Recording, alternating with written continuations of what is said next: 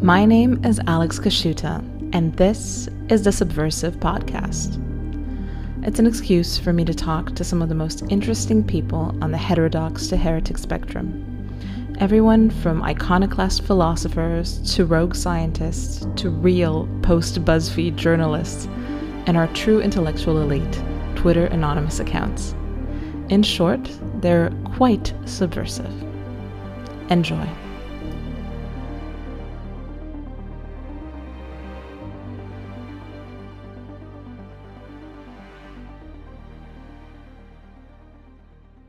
Today, I'm joined by Richard Hanania. He is the president of the Center for the Study of Partisanship and Ideology, the CSPI, an organization which supports and funds research on how ideology and policy contribute to scientific and social progress.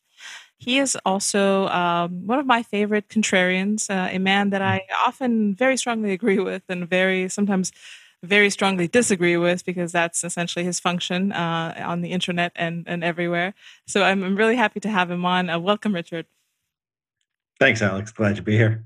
Is contrarianism a calling? Is it something that you've gravitated towards since you were a wee child, or how did Yeah. you in this? I don't like people always say words like contrarian, heterodox. I cringe a little bit. Not that you make me cringe, but when I hear those things, I think that people focus on the controversy rather than the substance of what a person believes. So I never set out and say I'm going to be contrarian, I'm going to be heterodox, I'm going to be different than other people. I try to think logically and think for myself, and just often I end up there. And as far as whether that's always sort of been a part of me, yeah, it has been. I mean, I think when I was young, it took a much less healthy direction in the sense that I really couldn't understand other people. I really couldn't get along with them. I didn't understand concepts like white lies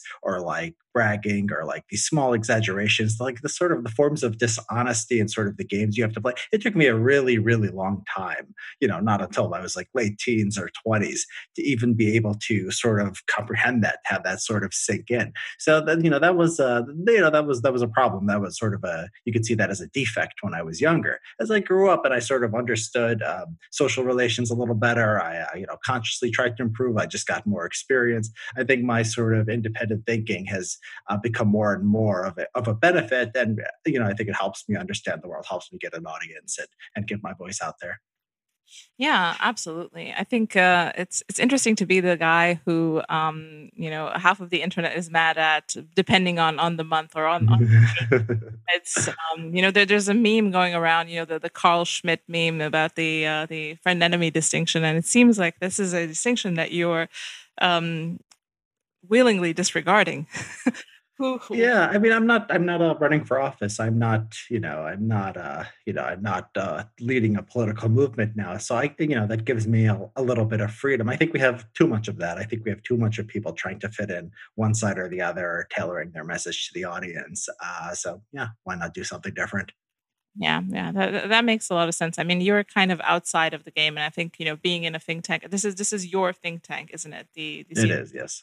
Okay, so you've kind of willingly taken yourself out of the equation, and you're kind of a court philosopher of sorts. Well, Or yeah, I mean, but I still have sort of a foot in the mainstream, though. I mean, I publish still, and I was in the New York Times a couple of weeks ago. I was in, I've been in the Washington Post, the Wall Street Journal, and I've published in Newsweek. So I've, academic journals too. I've got books coming out. It's not just, it's not just me and my think tank doing my thing. I still have connections out there. I just don't have to be, part of a political movement. I think still people want to hear from me, and I'm not isolating myself from any larger conversation. yeah, absolutely. I think it's important to be ambiguous enough to be still, someone might still want to invite you, because the thing is, if you want to build a platform, usually, people do kind of go on the friend enemy distinction. Oh They yeah, no, that's the easiest path. Somebody accused me like a few times. People have accused me of trying to like maximize my follower count. Like, no, like there are things that I talk about, and I know every single time I talk about them, I'm going to lose a lot of followers, and it happens every time. A lot of my followers are anti-vaxxers. They're Trumpists. I tell them they're stupid, and I say it again and again and again, and they unfollow me. I lose followers that week. Oh well, I could be quiet, and I would probably I would probably gain followers. But yeah, I'm interested in having a voice being out there. But no, maximizing followers or maximizing influence, is not the only goal. You have an interesting theory about experts, that the experts out there aren't, they don't fulfill their promise in terms of the predictions that they return, and that's been the case in several recent events. And I think coronavirus has been pretty much one of these events. And Yeah, I feel like a lot of the anti-vaxxers, or the vaccine curious, the vaccine reticent, the vaccine interested but not committed. Like, I would probably consider myself one of these people. Um, kind of see that or have this reaction as a response to the abject failure of expertise, and not only the abject failure of expertise, but also having it inform any sort of policy. Like, even if we have certain scientific results related to how coronavirus acts, it's not really implemented in policy. So I know you have a lot of thoughts on this. You've written on this, but how do you do you have empathy for people like me who are not necessarily jumping on the vaccine bandwagon? oh, I'm not an anti-vaxxer. I think it's a great yeah, measure if you're in a risk category. I think I would take it if I was yeah. older.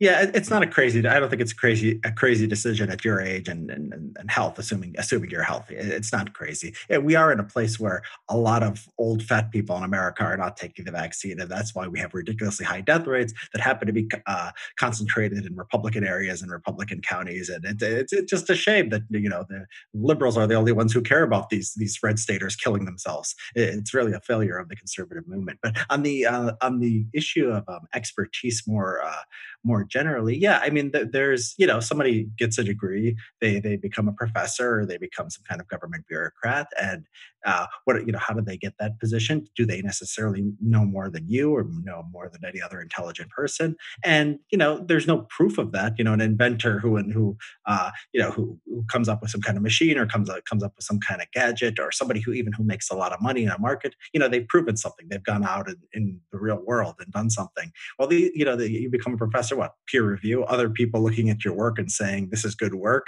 and they got their position because they also passed some peer review, and people said that that's a good work. That's a self-licking ice cream cone. So what Phil Tutlock, the great psychologist, did was he went out and he got a bunch of experts, and he mostly on geopolitical matters, and he said, forecast, like what's the GDP growth going to be of whatever country, what's the likelihood of war, what does this give me, numbers, give me percentages, so we can track it. And then he took some other people who were not experts in the field, but maybe smart people who were in other fields, and the experts who were predicting things in their own field didn't do any better. So what does that tell you? The whole concept of expertise is sort of fake. Now, it- people can take that and they could say, well, I can't believe anything anyone says. And it is a problem, because just because someone is an expert doesn't mean they know anything. And so, I mean, if people are sort of confused about what to do, I mean, I would suggest finding people who,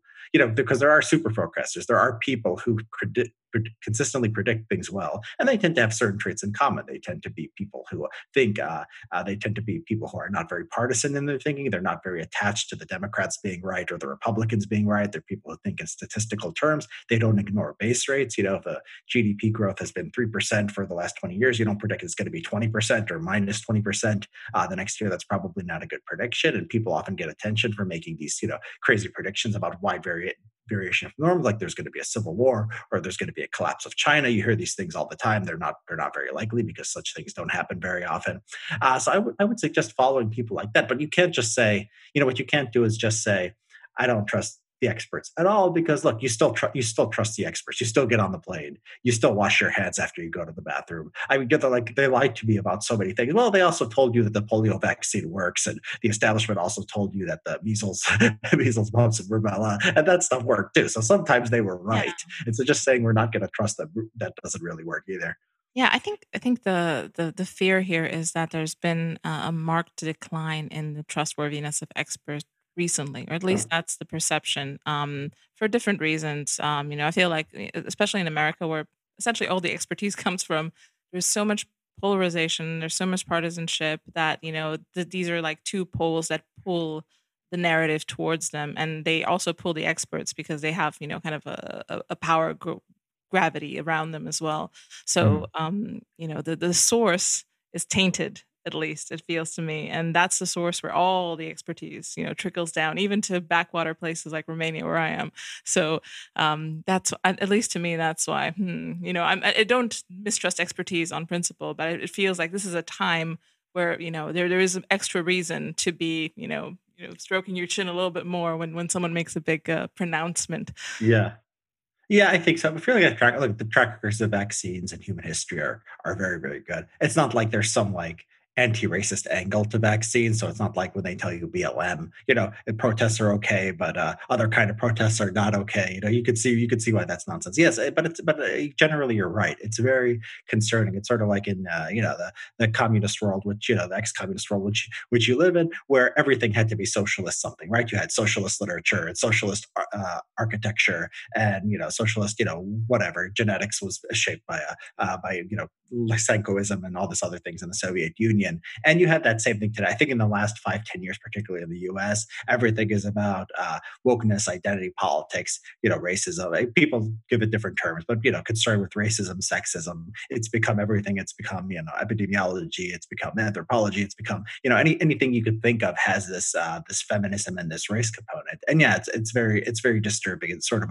it's a sort of it's totalizing. I mean, it's just completely imbues everything that it touches. I mean, I remember the night growing up in the 1990s in the US. I mean, the late night comics like weren't known for being political. They were known for being sort of center of the road, and Republicans and Democrats could both laugh at their jokes, and even the audience was fine with that. Like the audience wouldn't like aggressively attack them if they weren't left wing enough. And it's just crazy where we've gotten, where everything's been politicized in this very strange direction.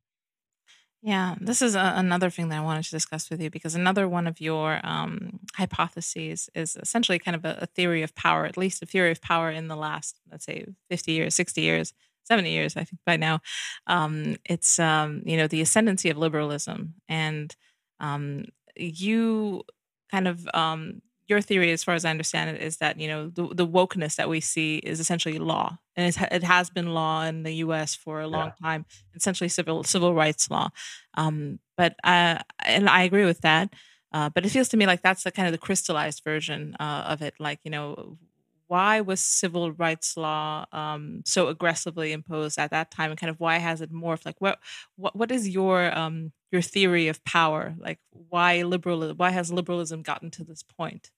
Yeah, it's a good question. Nobody's asked me that question. Why civil rights sort of became the motivating force in American policy. But look, the American history, issues surrounding African Americans, Black people, have been there from the beginning, and they've just been a fundamental divide. So this is something very deep in the United States. Obviously, we had slavery. We had parts of the country their entire economy was based on slavery, and we fought a civil war over it. After the Civil War, there was a big issue about how much to give power back to white Southerners and how much to try to force, kind of equal vision of equality onto them. So this question has like always been there, just been very, very fundamental. And in the 1950s, and then in the 1960s, one side won, right? One side won pretty decisively, got the legal changes they wanted. Things like anti-discrimination laws. I mean, there were people who wanted it back after the Civil War. In one case, the Supreme Court struck it down. They said it's unconstitutional because we still have private property rights in this country. But they overcame all those oppositions. The Roosevelt administration through the New Deal and their other policies, they sort of expanded government power. They sort of set set the terms of this where these constitutional objections weren't really taken seriously anymore. So in the 1960s, you get the Civil Rights Act. So it's just a very emotional, powerful thing. People felt, bad for Black people. They felt guilty over American history, and they wanted to equalize outcomes, right? Uh, and what happened was you started getting what happened in the 1960s, like directly afterwards. I mean, you get this exploding crime rate, you get these problems in the inner cities, you get out of wedlock birth rates getting up. It's not only do you not achieve equality on some measures, things for Black people get worse, and we've had no answer to this in the United States, and so it's been sort of this problem that everyone makes everyone uncomfortable. And the answer has been, well, the discrimination is still there, the racism is still there. It's just a little bit better hidden. It's more systemic. If you disprove like racism in one area, if you show, well, okay, the reason that Black people don't get loans, approved at the same rate is because they might not have as much credit. Then you take a step back and you say, well, the history is the reason they don't have much credit. So wherever you argue with them, they can always go one step back and say, this is the racism. This is the start. And so and the woman, the women's movement, I think, and later LGBTQ, as they call it. I mean, this all sort of, I think it just reasoned from analogy. It just was sort of piggyback on the Black issue. And then immigrants, people weren't thinking about that during, the Civil Rights Act, even though they were passing a law on immigration. It's funny because people don't know that the way sex got into the Civil Rights Act was somebody was trying to kill it. They were trying to say it's so absurd, a society where we didn't discriminate between men and women. Let's just put sex in there, and then we can kill the stuff, and then we won't get a Civil Rights Act based on race. So the original intent of this was just like, haha, this is going to destroy the bill, and it ended up being real. And then the women's movement came, and we've just been expanding to victim groups ever since. But yeah, I think the problem with the difficulties Blacks have faced in America is sort of the sort of root cause of all this and in our history. People have like philosophical explanations, like, oh, it's because of Puritanism or it's because of the Frankfurt School. I think that's a little too complicated. It's trying to be a little too sophisticated. I think it's just simple people. They recognize we treated Black people badly in this country. They felt bad about it. They wanted to do something about it, and things sort of took off from there. Yeah, there's a kind of a common theory that I think I subscribe to as well now, kind of in our spaces, is that essentially everyone is liberal, but the liberals, I mean, the progressives are really liberal, and the conservatives are kind of liberal. So that's why they essentially can't form a powerful opposition to something they essentially agree with in principle. The idea that there is a certain type of progress. Maybe they don't agree with that, because one thing that we probably agree on is that the conservatives are laughably ineffective, and they have been laughably ineffective for decades upon decades since the civil rights era. Um, Mm. do you subscribe to this in some way? I mean, it seems like I think you mentioned that in one of your articles that it's pretty strange that the best thing that the conservatives can come up with is talk radio Yeah. is riling up their constituencies with all sorts of new woke anecdotes and building a Patreon or things like that. So I don't know what's your feeling about this theory.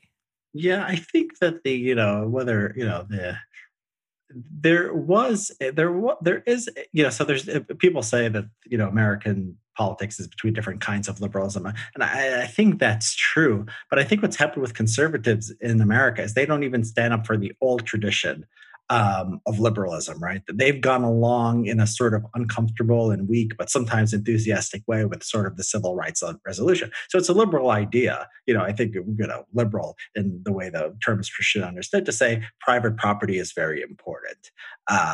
These anti-discrimination laws, they go too far. No Republican does that. Nobody in conservative media really does that. So like sometimes people say libertarians are the problem. I respect libertarians a little bit more than conservatives because they do sometimes have a sort of principled stand on these things.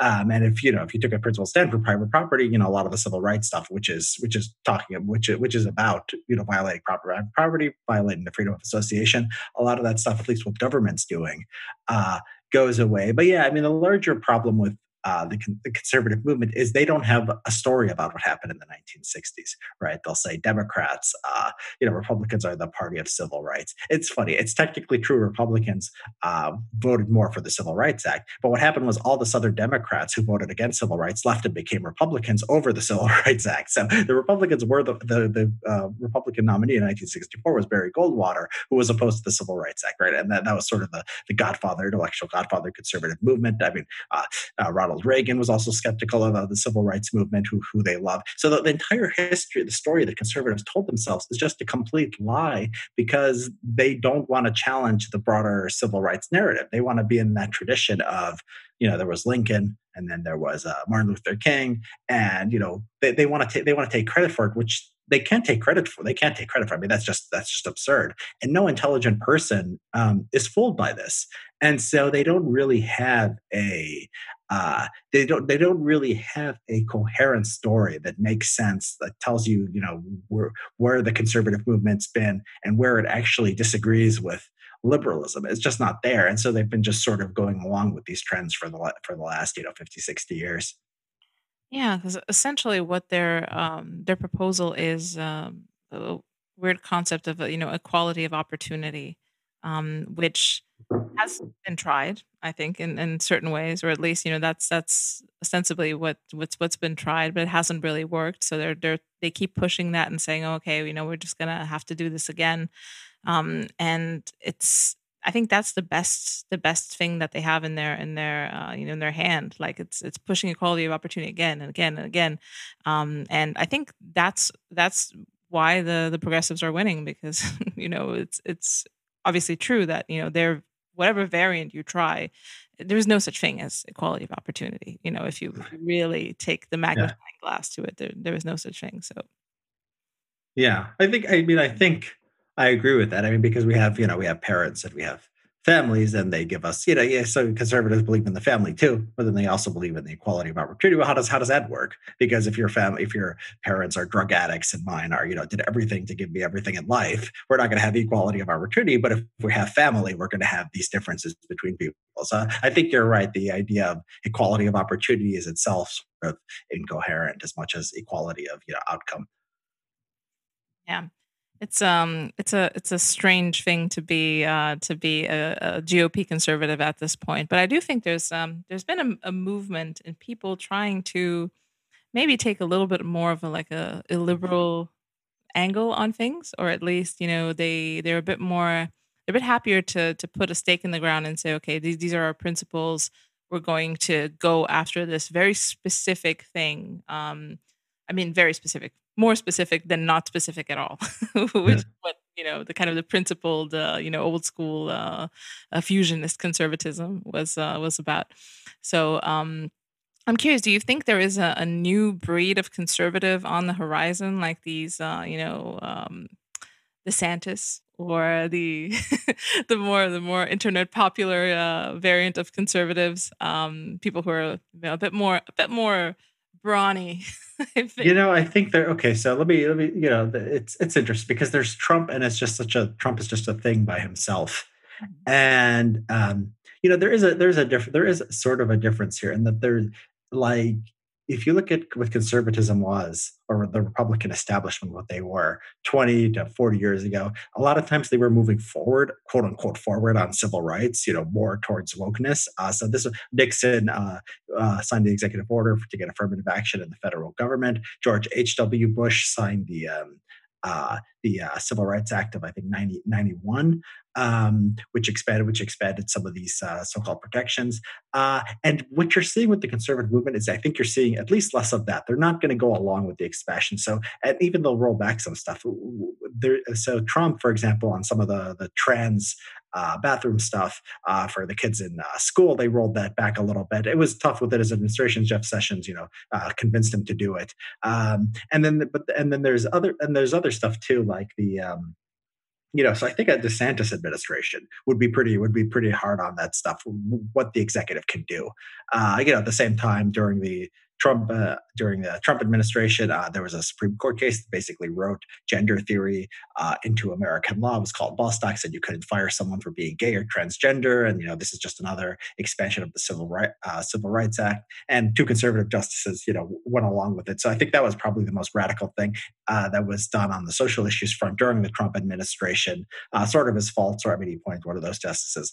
There was no movement on like affirmative action, things like that. There's some stuff like they would stop going after local police for so-called racism just because they arrested people of this race or that, and they would stop. They would not even stop, but be less likely to go after like school districts for disciplining kids of different. All this stuff is wokeness, and so there is, I think, a little bit more.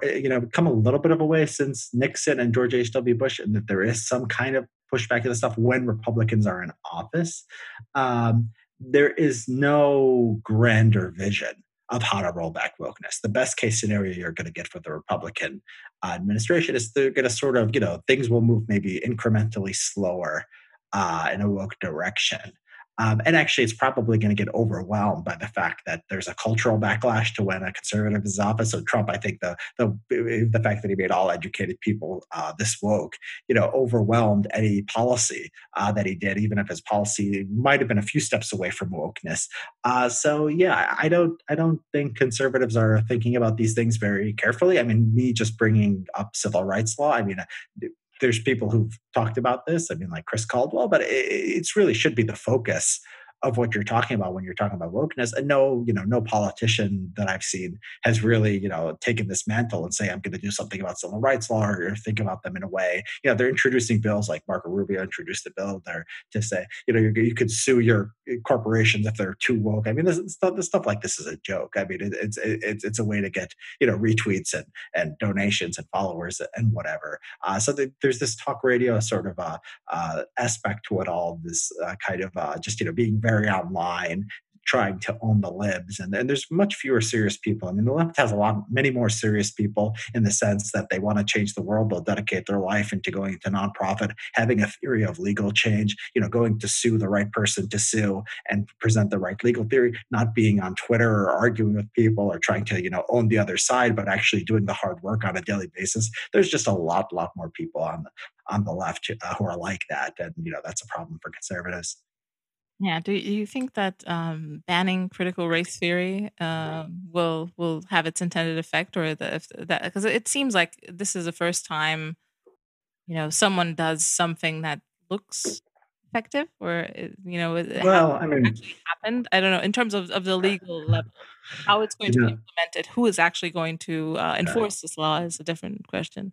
Well, I don't know if you've been paying attention to American politics for long enough to know this, but like 8 or 10 years ago, there were all these laws passed at the state level said we're going to ban Sharia law, and so like, okay, so Oklahoma now is not governed by Sharia law because 10 years ago they passed this law, and it's funny because it was like such a thing that, like you said, to get on the news, and obviously there was no Sharia law threat in all these states. And I don't know if they got struck down by the courts or they're still on the books, but I mean they just don't matter. But critical race theory, I mean, it's a little more serious than that. I mean, I mean, people did talk about when Trump was in office, when he did the critical race theory executive order, and I think the federal government is the real power here. I think the state is a bit overrated. When he did his executive order, because Rufo got on Tucker, and this was like, I don't know, 6 months before the presidency was over, they were talking about like these people were getting their they were on Twitter saying my contract, I had a contract to go do this for the government, this trading, and it got canceled.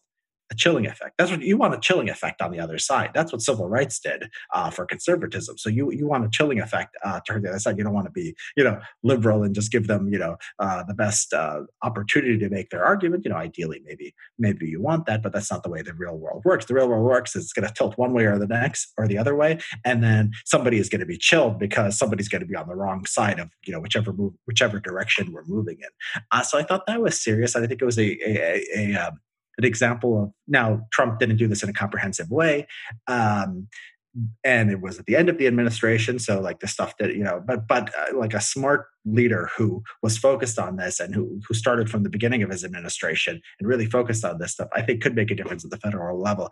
At the state level, not teaching critical race theory. I mean, it's fine. I'm not opposed to it. I don't like the argument people say, oh, it's against freedom. I mean, look, it's a government school. A government school, the curriculum is set by government. Is it the legislator? Is it the school board? Whatever. It's government. It is a government institution. They're going to teach some things and they're not going to teach other things. So if you say critical race theory is bad, then go ahead, ban teaching critical race theory.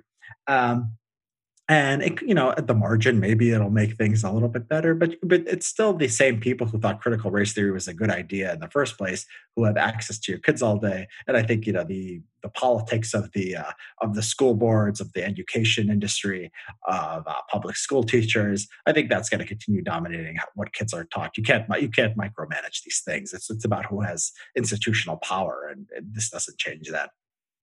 Yeah, how optimistic are you, or how much do you think this is possible for people to actually exit from the mainstream, the public school system, the kind of these institutions that are permeated with people who will in some way teach critical race theory or race something to your children, even if it is banned. So is there a possibility of kind of splitting? Sure, sure. I mean, so there's, I think something like 10 or 15% of kids already go to either private schools or they're homeschooled. So, there is a lot of people who have checked out of the public school system. Now, others probably would if they could afford it. And so what the Republicans often do at the state level is they try to give money directly to parents, give them vouchers, and the teachers unions fight them tooth and nail. Why do they fight them tooth and nail? Because they know that a lot of people would choose not to go to go to public school. So I think things can be done here. Now, if you look at the school choice is like an old conservative idea. But if you look at actually the numbers, and there's a guy named Corey D'Angelo who I follow on Twitter and who writes about this. You look at like his organization. They did a report and they showed the number of kids who became eligible. So like some governor will say, I signed a bill to expand school choice, and it'll cover 1% of the population or something. What conservatives have done on the school issue, they've talked a lot about it. The thing is, these things are politically hard. I mean, the people are not with you. If you really want to defund public education, you're going to get a massive electoral backlash because most people are not like sitting around worried about wokeness all day. They're basically just people watching TV, and anything that seems radical is going to anger them. And if you take money away from the public schools, it's going to anger them. Maybe that's going to happen. Sometimes you need people who are either can make the case or are willing to take the political the consequences, willing to lose an election or two to actually change things. So in theory, things can be done. It's not like if you had, a smart conservative movement, a smart anti-woke movement, there aren't like places where you can take away the left's power. It's just very politically difficult.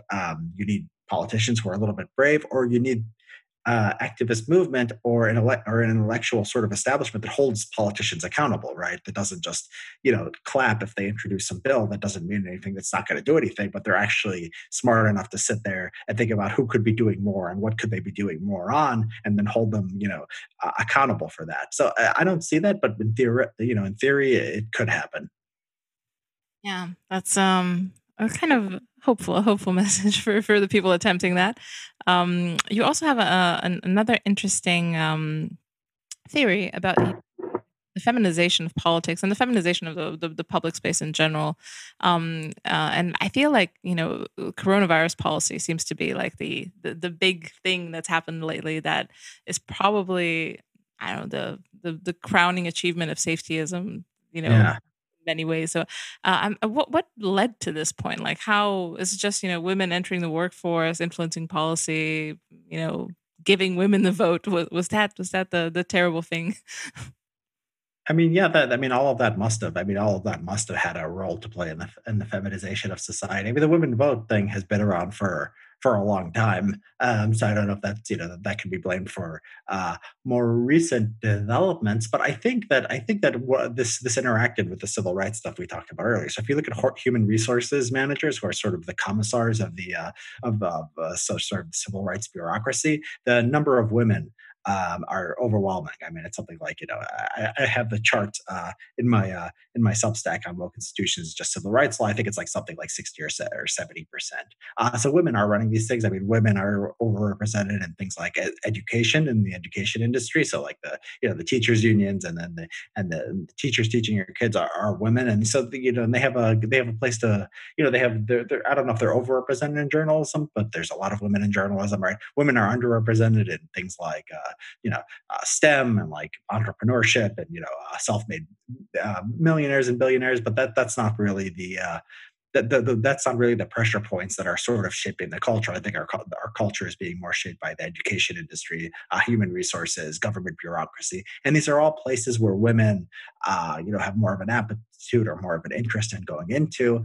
And yeah, I think that a lot of our culture reflects that. That means we're going overboard on safetyism. Where we're not taking the consideration of not just the threat of something bad happening, but the cost and time and convenience and money and just normal functioning of a lot of these COVID restrictions, and other things. And then in other areas too, about prioritizing feelings over what's true or what actually works. Yeah, I think we see it everywhere. Yeah. Is there a political way to roll this back? No, not really. I mean, there's a cultural way. I mean, in the sense that if religion spreads and eventually the Amish are going to make up like 80% of America, in like 100 years because they have like 8 kids each. And so when you have more religious people going to politics, just naturally sort of they form families, and they tend to be traditional kinds of families because that's what tends to work.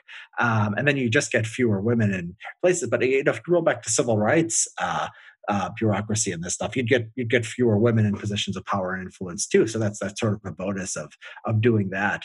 But it's mostly cultural, and yeah, I think secularization and having nothing that sort of encourages family formation to replace it, has sort of made the sexes a little more interchangeable than they otherwise would be, and so you get this feminization of society. Yeah, I'm curious what your theory is around the fact that we're kind of in a demographic slump, if not on a very steep trajectory downward in the West. What do you think the main factor is there? Like what? I read a fascinating blog post, a series of blog posts by Anatoly Karlin. He's a guy you can find on Twitter, and his argument. I mean, and I've liked this so much that I want to actually dig a little deeper into the data. But basically, there basically that all throughout human history there wasn't really selection for wanting children. There was more just selection for wanting to have sex. And what happened was a few places pretty early. So when that happens, it stops happening, and you have people having a right to choose, or people basically being a little more free because of technology or because of economic development or culture or whatever. You get birth rates collapsing. And basically, but what happens is evolution moves very fast when you're selecting on only one thing, and so that turns around eventually. And so what's happening? There's some evidence to suggest this is that if you look at like places that had their birth rates fall early, and this is Scandinavia, this is Great Britain, and this is France, they have higher birth rates today. So those are the ones with the total fertility rate of 2 or close to it within Europe, while East Asia, Eastern Europe, these were places that had very high fertility until pretty recently. And so in the last few years, these places, even though they're in some ways more conservative, Eastern Europe and East Asia is more conservative than Western Europe. So that sort of goes against the idea that it's of the cultural thing. And so they haven't gone through this evolutionary process. I think there's a lot to that. If you look within the U.S., or other countries too. Religious people have more kids within a country. I think this will solve itself just because exponential growth is a really really fast thing. I mean, if you're selecting for people who are having 8 kids each, and each of them is having 8 kids each, even if you lose, 2, 3 to each generation, you lose half of them to go out in the broader culture. They're going to reshape the demographics, and it seems like it's not much until suddenly it is. That's how exponential growth works. Eric Kaufman doesn't go into the evolutionary theory behind it, but just talks about the sort of the numbers game. And in his book, "Shall the Religious Inherit the Earth?" And you just do the basic calculations, and they're pretty fast. So yeah, I think this is I think this is something. I think this is something that it's deep as far as people's choices. I think it will reverse itself everywhere eventually. I mean, I think it's basically as certain as anything can be. Not maybe not in 20, 30 years, but 50 to 100 years. I mean, this will solve itself. Um, and so yeah, there's a lot to this. They're doing very interesting things in China. I'm fascinated to see what's going to happen. I mean, they're cutting back on the education industry. A lot of times when you try to force people to have uh, more kids, it doesn't work. Now, China is an unusually competent government and a government with an unusual amount of power and able to affect its will on the population. So it could be different. We'll see, but this is going to be a fascinating. One of the things in the world I'll be most interested in watching in the next 10, 20 years. Because according to Carlin's theory, China, very recently got its birth rate low. So it should be nearly impossible, but they have a government that's not like other governments. So we'll see what happens. Are there any policies that are being proposed now, or are you just kind of convinced that if anyone can do it, they can do it? Well, I mean, no, like what I would propose. I mean, no, I don't think there. I mean, look, yeah, if you want to subsidize, childbearing, I think if you want to, it probably helps on the margin. If you have a more conservative culture, it probably helps on the margin, which I talk about through, fighting these evil ideas that have gone through the school system and elsewhere. Um, do I think that there is a straightforward way to get us from, in a country like America or like in Western Europe rather than like in, say, China? Like, is there a realistic way to get the birth rate up by a lot as far as policy goes? I don't know. I don't think so. I've become a little bit more of just pessimistic on that front. I think the sort of the trends are what they are. Yeah, I believe that too, and I think it is kind of deeply cultural. It's a lot of people say, okay, politics is material. People mostly care about their self interest. I think the issue with children, though, it is much more expensive. It is a terrible hit to your standard of living. Obviously, I do think it's still cultural. Like I mean, I used to work in central London with people making a lot of money, spending it on a lot of things who were 30 something years old could have spent it on a child, they didn't. Yeah, it's ridiculous. I mean, it's ridiculous. You look at like, okay, so who has the highest birth rate in the world? It's like countries like Niger, things like the Congo. It's not because the birth rate is, because children are more affordable in those places. We were poor. I mean, America was poor. Europe was poorer 30, 40 years ago. People had more kids. So yeah, I think when people like, I don't like sort of the generational identity politics where they're like, oh, you had it so easy, you could have kids, but now it's so expensive. That's nonsense. If anything, it's easier today, and people just don't want to do it. Yeah, yeah, and I think it's tied to optionality. People are just used to having and Yeah. Well, I mean, one thing I'm really big on is just it's not just that education is liberal or it has these political bias. I think education in itself is a mistake. I think having people spend so much of their lives, men and women, spending so much of their lives in a classroom where they don't really learn anything practical, they're just jumping through hoops. That's a problem. So, if you're supposed to go to school until you're 22, just, if you're upper class, that's expected. And then sometimes you're going to go, 5 years graduate school, or you're just going to start your career. Yeah, that's cutting into your time that you have to form a family. So yeah, I think there's 20 great reasons to reduce the amount of education in society, and that's one of them. Yeah, yeah, and the fact that education has a very limited marginal benefit after a certain point, especially Yeah, so yeah. more people in. It's like OnlyFans for your brain. You don't want everyone on the platform. True. You also and opened a can of worms recently in a very related subject, eugenics, or what people understood this as being eugenics. I mean, you stated essentially a fact that if you're going to have selective abortions. Preponderantly in one part of the country rather than in another one, there's going to be an imbalance in how many people with Down syndrome or maybe other congenital diseases. Yeah. So it's yeah, people kind of blew a gasket over that. I mean, I'm personally I'm not pro-abortion. I'm anti-abortion. Obviously, I think it's a nuanced subject, but people really took it to mean that Down syndrome people are less valuable and you're anti those people. And to me, it was just a case study in how people can really take something and filter it through their lens and really really yeah, blow a gasket about it.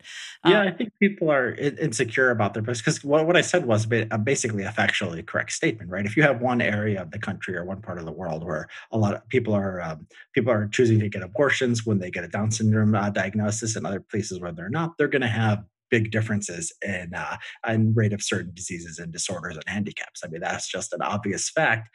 And then people dislike this implication of their belief, but that's the implication of the belief. So there's a lot of places in Europe, a lot of places where people are more likely to abort their children after such a diagnosis, and those places tend to have lower rates of those disorders. So it's an observable fact about the world.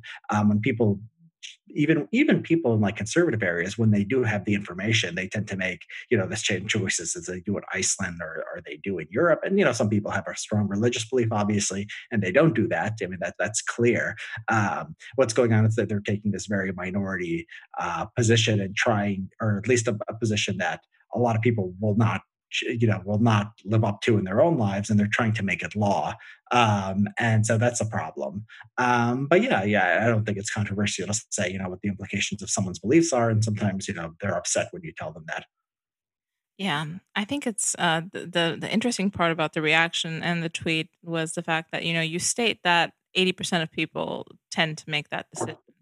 But the reaction was almost completely like, okay, either you shouldn't talk about this, or why did you mention this particular fact, or to me it was a kind of a case study in that, and how a nuclear tweet is formed. It's kind of based Well, on. what's interesting is because it's actually a case of where conservatives have been a little bit successful. It's when they've behaved like the left. The fact that they will go after people, and they're so crazy about this issue, and they're using even the same arguments. They're talking about eugenics and not racism in this case, but like you being like a bad person because you think some people are better than this is a liberal playbook, and the fact that it's such an overwhelmingly female, like the pro-life movement on the right is like so overwhelmingly female. So you have all these, I was very interested to see sort of the similarities, right, between wokeness and the pro-life movement. I think there's a lot there, and there's a reason that both of these have been successful, relatively successful in modern America.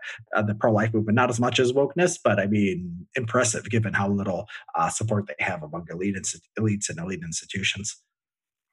Yeah, I mean, yeah, it's always surprising to people on the left, especially progressives, to understand that the most anti-abortion people tend to be women.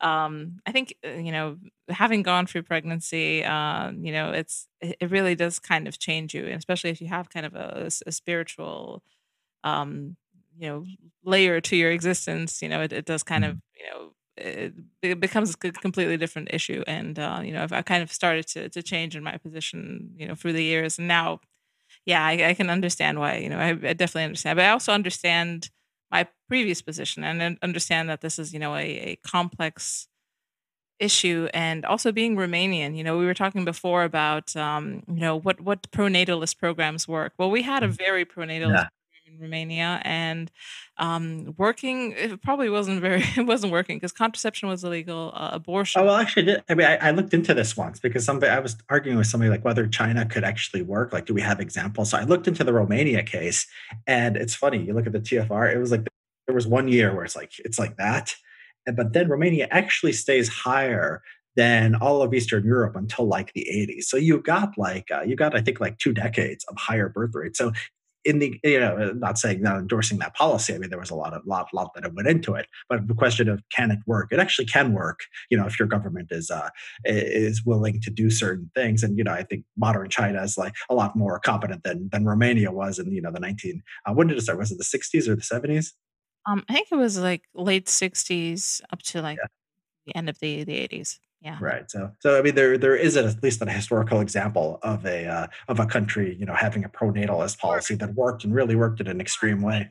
It worked in an extreme way, but it's also like a kind of a scar in the history of the country. Like we still, remember Yeah. there were documentaries of orphanages in Romania, Yeah. that were just filled to the brim with these malnourished, untouched children that would look like an Aphex Twin video. It was just like a terrible, yeah, a terrible situation. And these were kind of the children of the decree. We call them the Decretsé, Yeah. children of the decree, and that was Yeah, you don't want to, you don't, you're a country at that point of history or that poor. You don't want to, have as many children as possible. People who can't take care of. Yeah, obviously that's a terrible policy. Hopefully, in a wealthier, more advanced society, you would have, a smarter, more focused policy.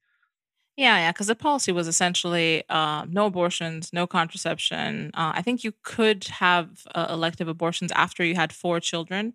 Yeah. You could get some form of contraception. I'm not exactly sure what the parameters. Well, what else was there besides that? Besides no abortion, no kind of was there something no A lot contraception? of Was was there more? enforcing, like very violent enforcing of this very particular. How would they force? They would just what would they They would do? send the doctors that were found to be performing, back alley abortions or something directly to prison. Right. But with But like was that it? Was it just banning abortion and punishing people who have abortions, or was there something more? people who had abortions, people who performed abortions, and the fact that the actual commerce, the black market was really limited in Romania. So it was very hard to get things from outside because the guns were pointing inward.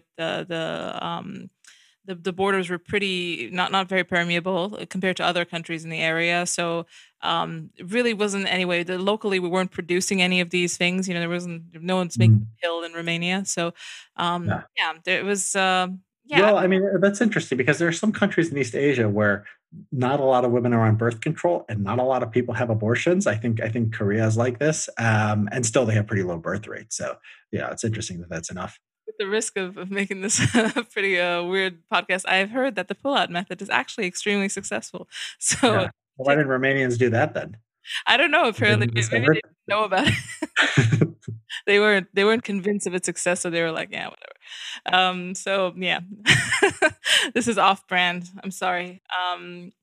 Yeah, I mean, there's another kind of layer to this, and I'm curious what your angle is on this. Is a falling birth rate actually something that countries should be concerned with?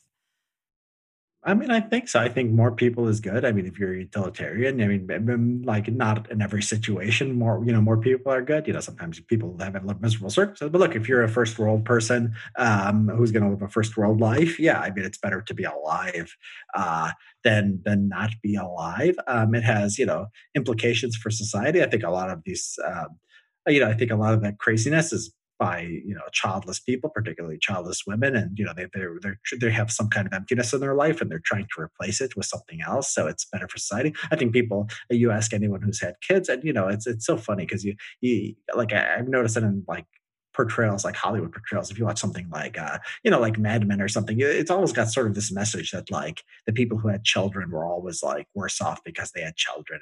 Like whatever else they would have been doing was so much cooler. And I don't think if you talk to most parents, regret is the main emotion or anywhere close to it. I think most will say it's made their life better.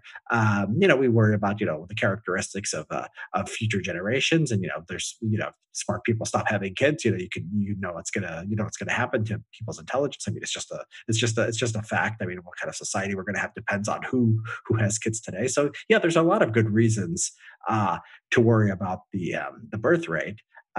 So yeah, I mean, I'm not sure that government is certain to be able to do something about it within reason, but along the edges and culturally, I mean, we should all be encouraging it. Yeah. I think you're right. The Carlin hypothesis sounds like it's already kind of happening, and it will start to happen. There are also competing ideas as well. Like for example, city living is associated with low birth rates, and it has been since people were living in London, like in the 1200s or wherever there's been documented. City living for a long time, like the birth rates were significantly lower than in the countryside. So I think the more urbanization happens, the lower the birth rates tend to be. But I'm I don't know. I'm kind of hopeful given Mm. this the religious shall inherit the earth idea.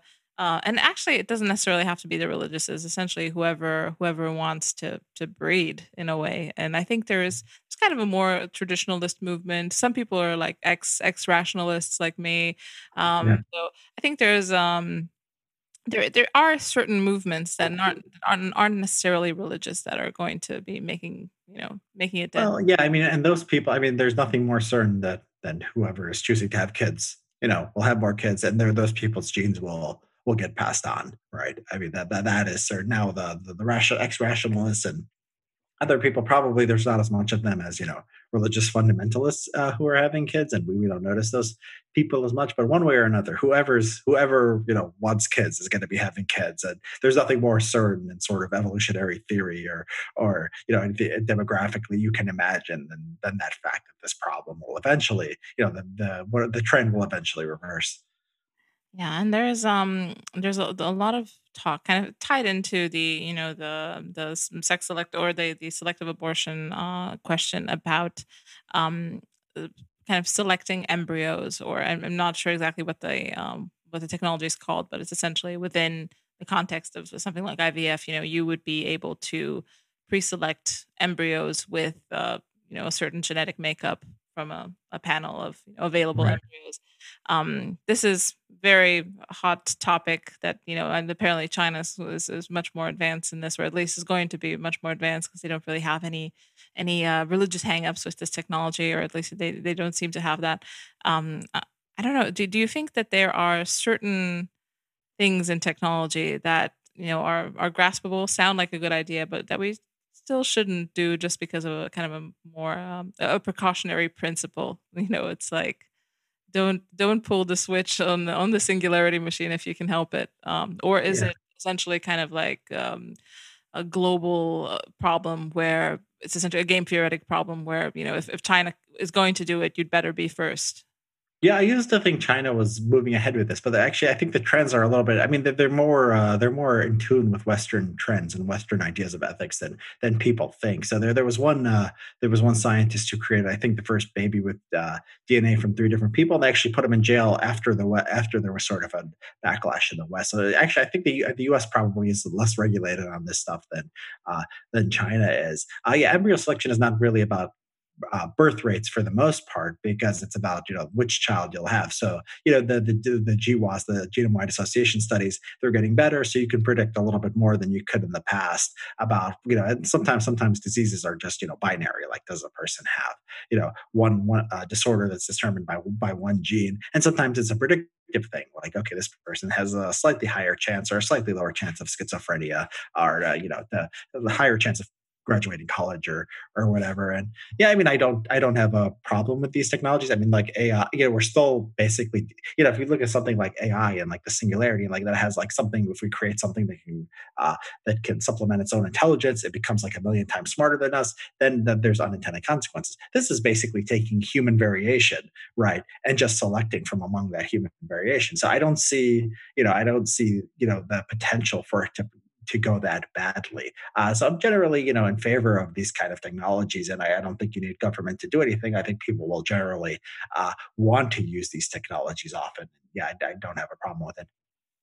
Yeah, I think the first response to this, kind of the knee jerk response, is that this is probably going to be a very expensive type of technology. Kind of a stratum of society will have access to this, and then they will select their children to be They're sued. doing that. I mean, they're doing that now. So the sort of mating is getting higher and higher. So you're more likely to mate with someone who has civil education background. So that problem is already there. When things get, I mean, when technology, I mean, technology always starts out expensive and then gets cheaper, and we should be wanting to do that. So I mean, that would hold back pretty much any technology because when it starts, it's always more expensive. But then hopefully you have innovation, and then more people can use it. Yeah, but this type of technology sounds very visceral. It's like the makeup of your child. It sounds like something very. I mean, it is something very intimate and very very important, especially if you can slap on 30 IQ points to your child. it's Well, quite a that's on genetic engineering is, I mean, different. So, like, if you imagine, I mean, we're nowhere close to that, I think now, but yeah, it's different from embryos, like just selecting from, I mean, different, from different babies who are otherwise developing naturally. You're right. There's another step, but I don't have a problem with the the other genetic engineering stuff either. I think you'll get humans, you'll get variation. Like, not everyone just wants to max intelligence. Some people want to max looks, or they want to max, uh, work ethic, or whatever. And so I think that would be cool. I don't think you'd lose the human diversity. I think you'd get actually a lot of diversity because people have different values. Mhm. And I think in a way it's kind of debugging IVF because as far as I understand, IVF is quite dysgenic at the moment. It's a hard it's there's a lot of problems. There's a lot of problems associated with children who come out of IVF. Yeah, Is there's there? I didn't know that. Well, they tend to be older, right? I mean, the people who get IVF, right? Is it just that? It's essentially you're kind of shocking into life an unviable pregnancy with Mhm. kind of random sampling of sperm because you're not really selecting for the fastest swimmer. You're just kind of taking it out of a Ah, fish, and then you're injecting it into an egg and probably not the best conditions. Maybe the egg is a bit older, interesting. like you said. So there's obviously this is essentially the recipe. These people can't have viable pregnancies for whatever reason, so you go to the witch doctor and he does this thing, and then later down the line, I mean, I think don't quote me on this, but I think it's autism, ADHD, things like Yeah. that, things that I didn't know the fastest sperm. I mean, yeah, I didn't know that. I'd like to learn more about that. Some of the stuff, you're right, is just being older, and that's going to have an effect. So I wonder how much is that, and how much of it is other things going on. yeah, I mean, being preterm, things like that, just like more complex pregnancies, more tend to have more complexities, even when the kids get older. So Uh, it's just not the best situation, but it is a viable pregnancy, and that's essentially what they promise. Anyway, but if these the embryo selection could help with that, it essentially could make essentially IVF more viable, or at least maybe it could drag it to a baseline that it's just like more like a normal pregnancy. mhm. Yeah, so you had a very interesting thread on on essentially fuck ups in Afghanistan, and they were very I don't know. It was one of those greatest hits of expert disaster. I'm curious, like, what do you think went wrong in Afghanistan? I mean, going to Afghanistan might have been the first thing that went wrong with Afghanistan, but what's your theory of why? Why was the why did the last what was it 20 years happen, and what were the factors that led to it? I think America. I think there's a broader story here about American foreign policy, which is it's basically the ultimate form of fake expertise. I mean, you have this Pentagon, and it's something like it's something I think like 10. It's like 10 or 20% of the American federal budget, and it's just this big monster, right? And employs through contractors and directly through the military, millions of people. All this money that these companies, they have an interest. They start funding think tanks. They fund, activists and organizations that are always threat inflating. What they say is, China's a threat, Russia's a threat, Iran is a threat militarily. And so you have these people selected, these generals, they don't get in their position because they've won wars. I mean, the U.S. When's the last time the U.S.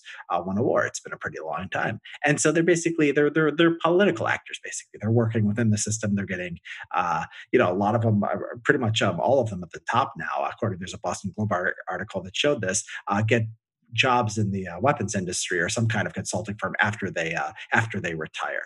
And so you have, I don't think people should just say it's Afghanistan. I think people need to be very skeptical of American foreign policy. I think they have to see it as a sort of form of fake expertise, a sort of a money making scam. The people believe in it, but the people who believe in it all have a stake in the system.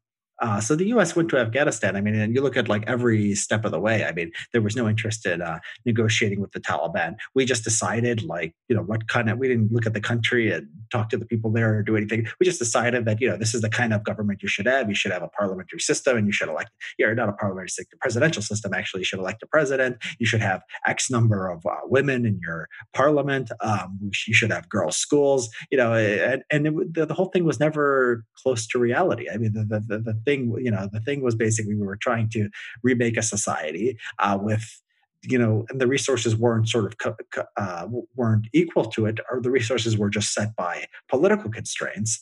But the mission always just what it was, because that's what the generals were saying, and that's what sort of the foreign policy establishment wanted. They always wanted to say that whatever you happen to be doing right now is realistic. So that, yeah, I have a lot of good threads on this. I mean, it's comical. I mean, there's a book called No Good Men Among the Living, and I have a Twitter thread on that. If people want to find my Substack, I have a Substack which is just Afghanistan content, and it includes the Twitter threads. I mean, there were these local rivalries, and the U.S. has no idea what's going on in this country. And someone says, my neighbor who I don't like is Taliban, and then they'd go like bomb, just go bomb the person's house, or they would raid the person's house, and it was just like this for 20 years, and then it collapses, and the government collapses, before the U.S. could even get out. So, I mean, what went wrong? I mean, everything went wrong. The mission wasn't realistic. I mean, people weren't in touch with reality.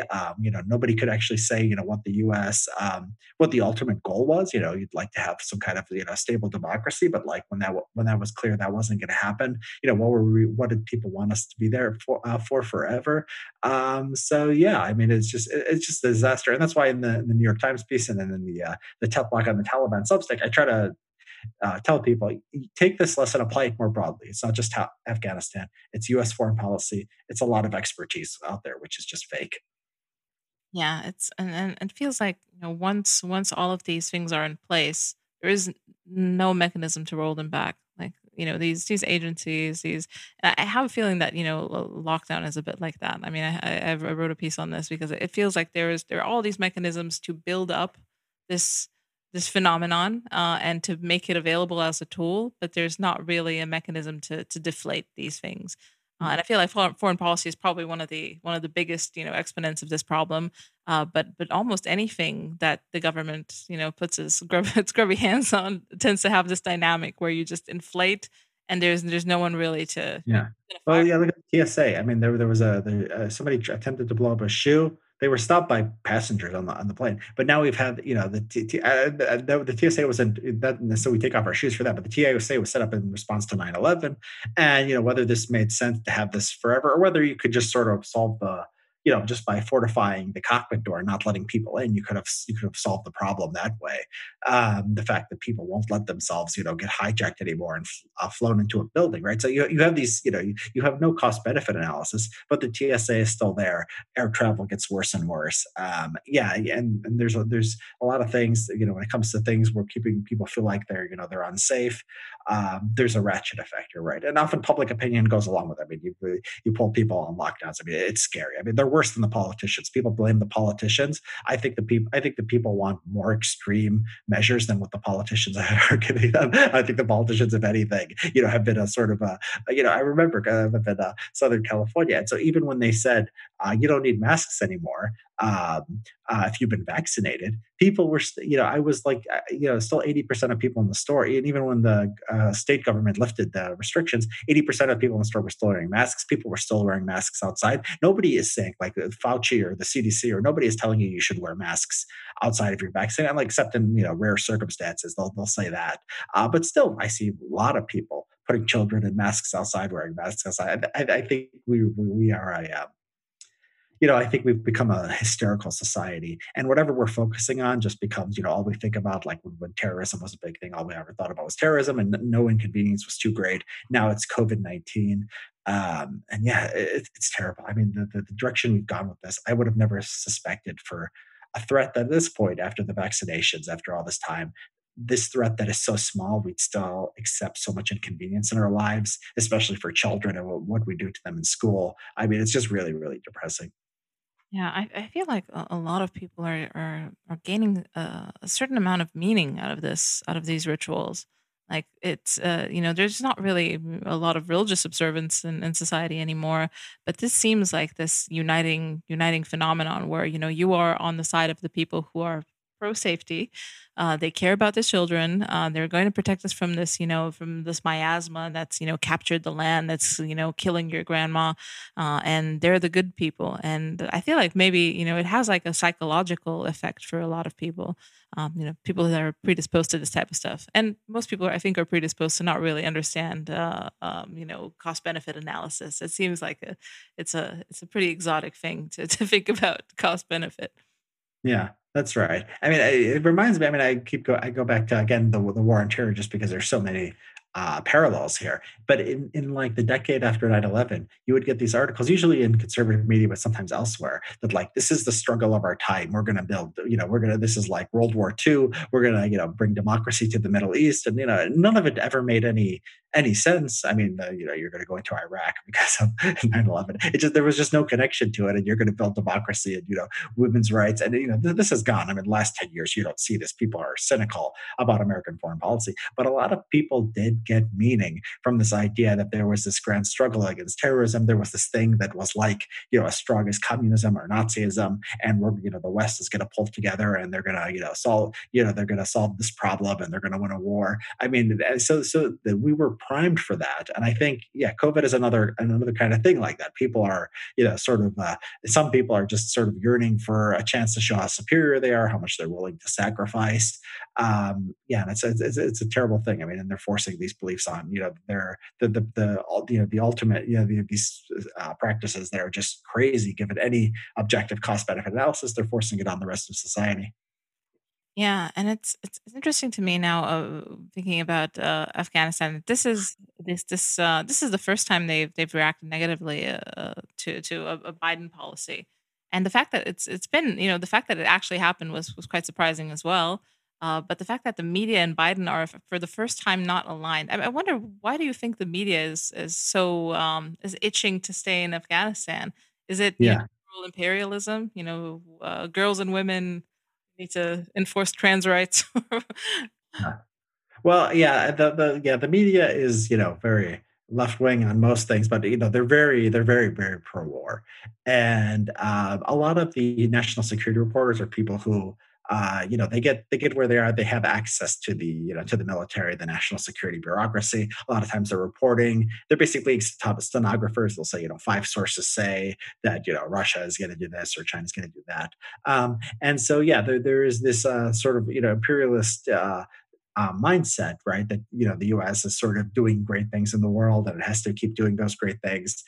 You also have the partisanship of it. Like Republicans are more excited about attacking the Pentagon over Afghanistan than just about anything else because they're overwhelmingly still the pro-war party, and so you have the media and you have the Republicans together. That's a they're usually at loggerheads. I mean, that's a powerful combination. And Americans don't really care that much about foreign policy. So whoever is like yelling loudest can sort of make whoever's trying to pull back from anything, make them look bad or hurt their approval ratings. I think that's what happened to Biden. But you're right. I mean, it was a great feat of political courage, and that he did. I think in the end he'll be better off for it because otherwise you'd keep fighting the war for years and years. And you know what? If you did that, Republicans would have been attacking you for not ending the war that Trump wanted to end.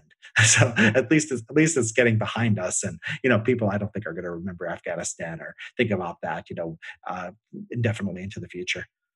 Yeah, I agree. It's the only move left there, and it should have been done a long time ago.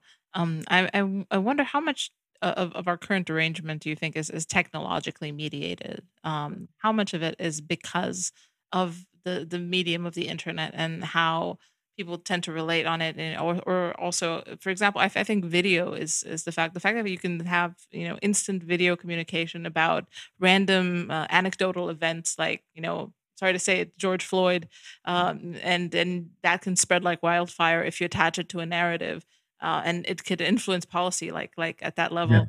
It seems to me like it's a killer app for any sort of crazy political movement you want to seed. Yeah, no, unquestionably. So Zach Goldberg is that Great Awakening, starts around 2010, 2011. That's about, I don't think it's coincidental. It's about the time that Twitter really takes off. And Twitter is used a lot by journalists, academics, people who are influential in shaping public opinion. Yeah, you're right. I mean, sometimes you'll see these videos online and, on Twitter, and they'll get like, all these retweets and, all these people watching it. And it'll say this, this black man was pulled over just for being black or something, and all you don't see that, you don't see that part happening. All you see is like him arguing with the police officer. You have no idea what happened before, and everyone will share this, right? Like it's just, like it's just like the video proves, whatever the text is saying. People like, Sean King put that out there.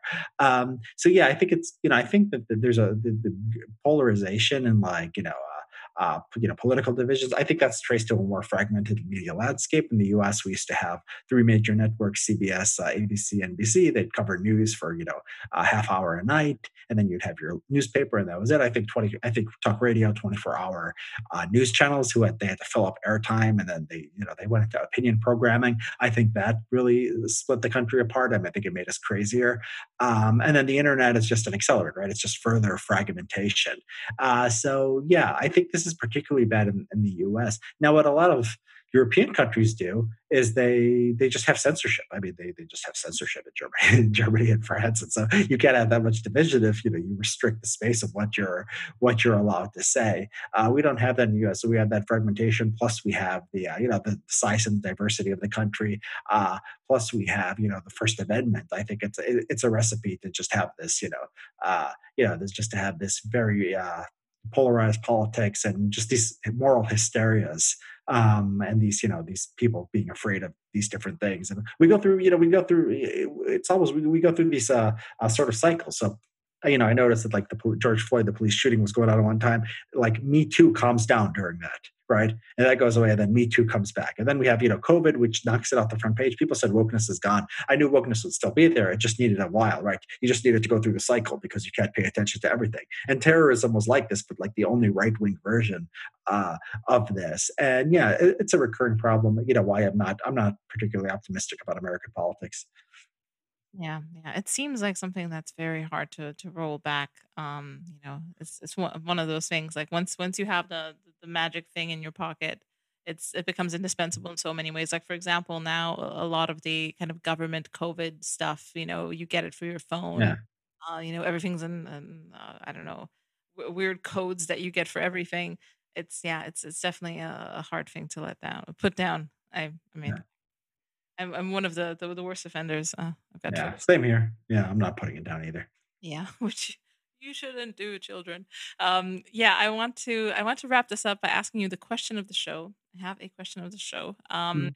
It is, do you have someone, a subversive thinker that you think people should read more of, or listen more to, or it could be anyone alive or dead, writer, politician, whoever you think is, someone who probably influenced you, that should be more better understood by other people.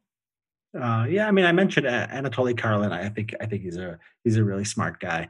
Let me see who else is sort of a subversive thinker. Um, it's too like easy to say Steve Saylor. I mean, everyone I think reads Steve Saylor, so it's sort of such an obvious. Uh, He hasn't uh, been mentioned yet, so if anyone does not know about Steve Oh, Sale. they're afraid to. They're afraid to. I'm not afraid. That's the difference. I think Ann Coulter is very underrated. She retweets me a lot, but if you just put her in with the other right wing sort of bomb throwers, and she's not like obscure or anything. I mean, she's very famous, obviously. But if you just put her in with like these other like right wing sort of media personalities, you'll miss something because she's actually smart. She knows the facts, and she's provocative, but she's very good on things like crime and things like that.